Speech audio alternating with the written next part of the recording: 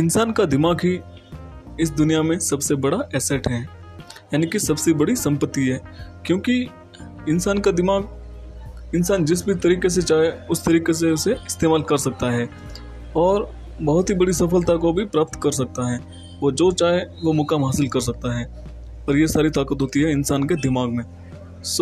हमेशा ही हमें अपने दिमाग के लिए इन्वेस्टमेंट करना चाहिए, यानी कि हमें अपने ब्रेन में हमेशा ही इन्वेस्टमेंट करना चाहिए।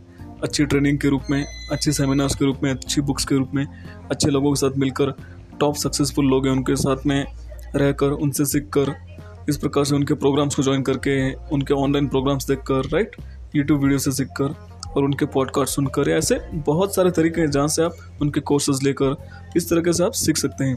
और इस तरीके से आप अपने माइंड को भी रीप्रोग्राम कर सकते हैं एक बेस्ट ब्रेन बनाने के लिए, ताकि आप भी वर्ल्ड के टॉप 1% सक्सेसफुल लोगों में आ सकते हैं। और ये पॉसिबल है यदि आप अपने ऊपर काम करना स्टार्ट कर ले तो।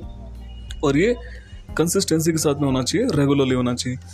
हमेशा ही ध्यान रखें कि इंसान का दिमाग ही सबसे बड़ा एसेट है और इस पर ही हमेशा इन्वेस्टमेंट किया जाए ज़्यादा से ज़्यादा, ताकि आपको इससे लाइफ में इन्फिनिट रिटर्न मिलेंगे। दैट मीन्स कि अनगिनत, और जिसकी कोई लिमिट नहीं, इतने ज़्यादा रिटर्न्स आपको मिल सकते हैं। और ये सिर्फ पॉसिबल है जब आप अपने ब्रेन को सही डायरेक्शन में रीप्रोग्राम करते हैं। फ्रेंड्स, आज के इस पॉडकास्ट से इतना ही। Thank you so much for listening. Signing off, doctor Manoj Joshi.